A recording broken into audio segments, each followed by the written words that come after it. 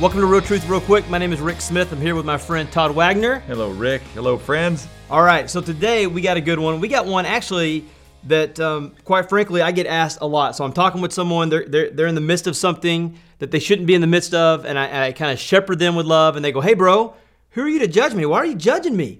So the question is, what does the Bible mean when it says, judge not, lest you be judged? Great question. A number of years ago, I did a series called The Most, where just to have a lot of fun, I talked about the most important verse in the Bible. I did the most misquoted. I did the most misunderstood. And the most misunderstood verse, I did a number of other mosts.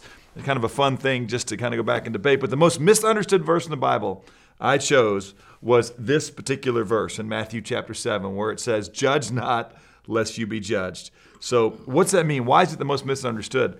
Well, because we often read that out of context. We just take that little phrase. We don't know what Jesus is talking about, what happened before, what happened after. There's a lot of quotes that you can take out of context in your Bible. The Bible, for instance, says there is no God in the Bible. But of course, it says before that, the fool has said in his heart, there is no God. So what's it say before and around this phrase, judge not lest you be judged, that would tell us it doesn't mean that we shouldn't discriminate or discern right from wrong?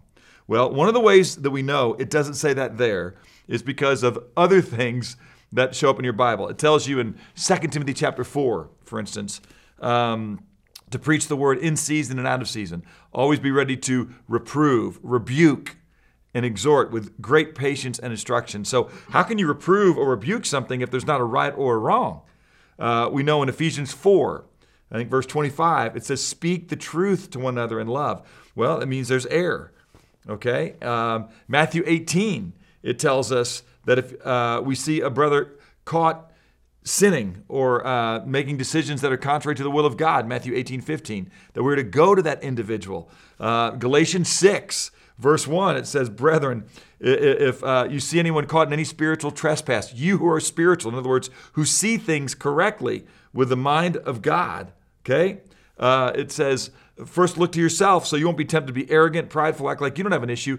But it says, reprove such a one in a spirit of gentleness, and by doing so, thus fulfill the law of Christ, okay? By being loving and helping somebody from continuing to do that which hurts them, okay? So there's many places in the Bible, including right there in Matthew 7, because right after Jesus says, judge not lest you be judged, let me just read you a few other things, and I'll tell you what Jesus was really driving at right there and answer the question, but we're establishing first what it doesn't mean, and it can't mean, because the Bible, the context of every verse is 66 books, right? Yep.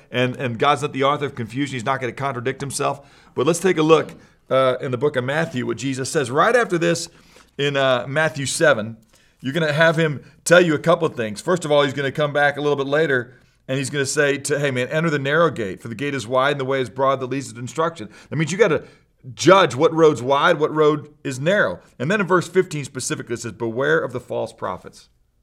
You got to make a judgment. Is that a real prophet or a false prophet? Who come to you in sheep's clothing, but inwardly are ravenous wolves. You will know them by their fruits. In other words, you're supposed to discern based on what their lives produce, what following the way of their teaching produces, whether or not they're a false prophet or a true prophet. We're supposed to discern if it's a good tree or a bad tree. How? By making decisions about what is good and bad. That's judgment, Rick, right? You got to make a decision. So what's Jesus talking about in Matthew chapter 7? Well, all Matthew 7 is part of one of Jesus' most famous messages ever. It's called the Sermon on the Mount. And what Jesus is doing is he's talking about the kingdom of God. And he's talking about what the kingdom of God is going to be like. He's talking about how when you have a relationship with God, it's the blessed life or the good life or the happy life. You want to go well with you, then you better understand who God is and who you are and that you need him. And there are a group of people that are saying the way you get into the kingdom of God is by a certain level of behavior. And so what Jesus is talking about is, hey, if you think that this is what it takes to get to heaven, you got another thing coming to you. He specifically talks about a group of men called the Pharisees, who were the most religious and zealous men for the law that anybody in that day and age knew. And he says an amazing thing in Matthew 5:20. He says, I tell you, unless your righteousness surpasses that of the Pharisees, you will not enter the kingdom of heaven. And they're like, If I'm not more righteous than the Pharisees, who's more righteous than the Pharisees? And that's exactly who Jesus is going after. He's trying to tell these guys, stop measuring other men according to yourself. Because the standard, okay, is in Matthew 5:48, to be holy as God is holy. And what Jesus said, if you want to judge people according to their works, I'll judge you according to your works. And any man judged as whether or not they're good enough for God to accept them into heaven or into his kingdom based on works is going to be judged by their works, and no man wants to be judged by his works. And so that's why Jesus is saying, hey, listen, I'm going to come and make a way for you.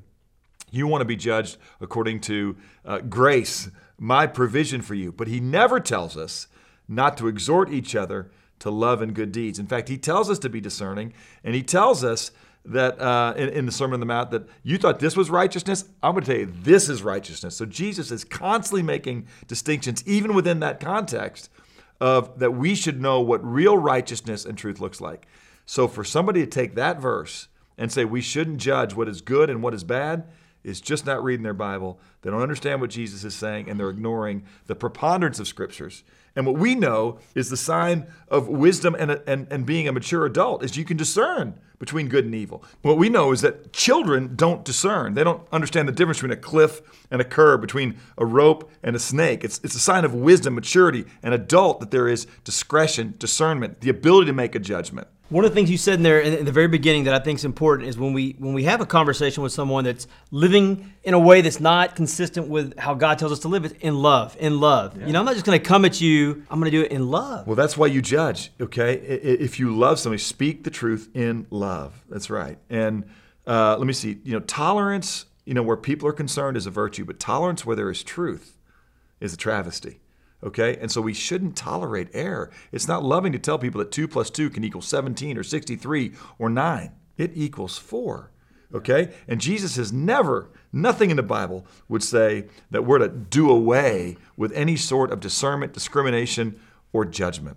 Yeah, I tell people all the time, if truth is truth, the most loving thing I can do is to help you understand truth. Yeah. That's loving. Yeah, and what you don't want to do is say, because you struggle in a way that I don't, God doesn't love you. Right? God demonstrates his love in that while we are sinners, I don't care what your sin expression is, Christ died for us. The key is you've got to acknowledge that as sin. You're in real trouble when you start to say, you're not even going to be able to call what I do sin. All right? God loves my sin. He doesn't love your sin. He loves you, but you've got to acknowledge that your sin needs covering or needs somebody who will deal with it. And the first way you deal with it is by acknowledging it's wrong in the eyes of God and truth and man. And then you appeal to him and you trust in him. But boy, it's not loving to be silent. Silence in the midst of sin is a sin. Good stuff. All right, well, we'll put a link to that message that we referenced in the show notes, and we'll see you next week on another episode of Real Truth Real Quick.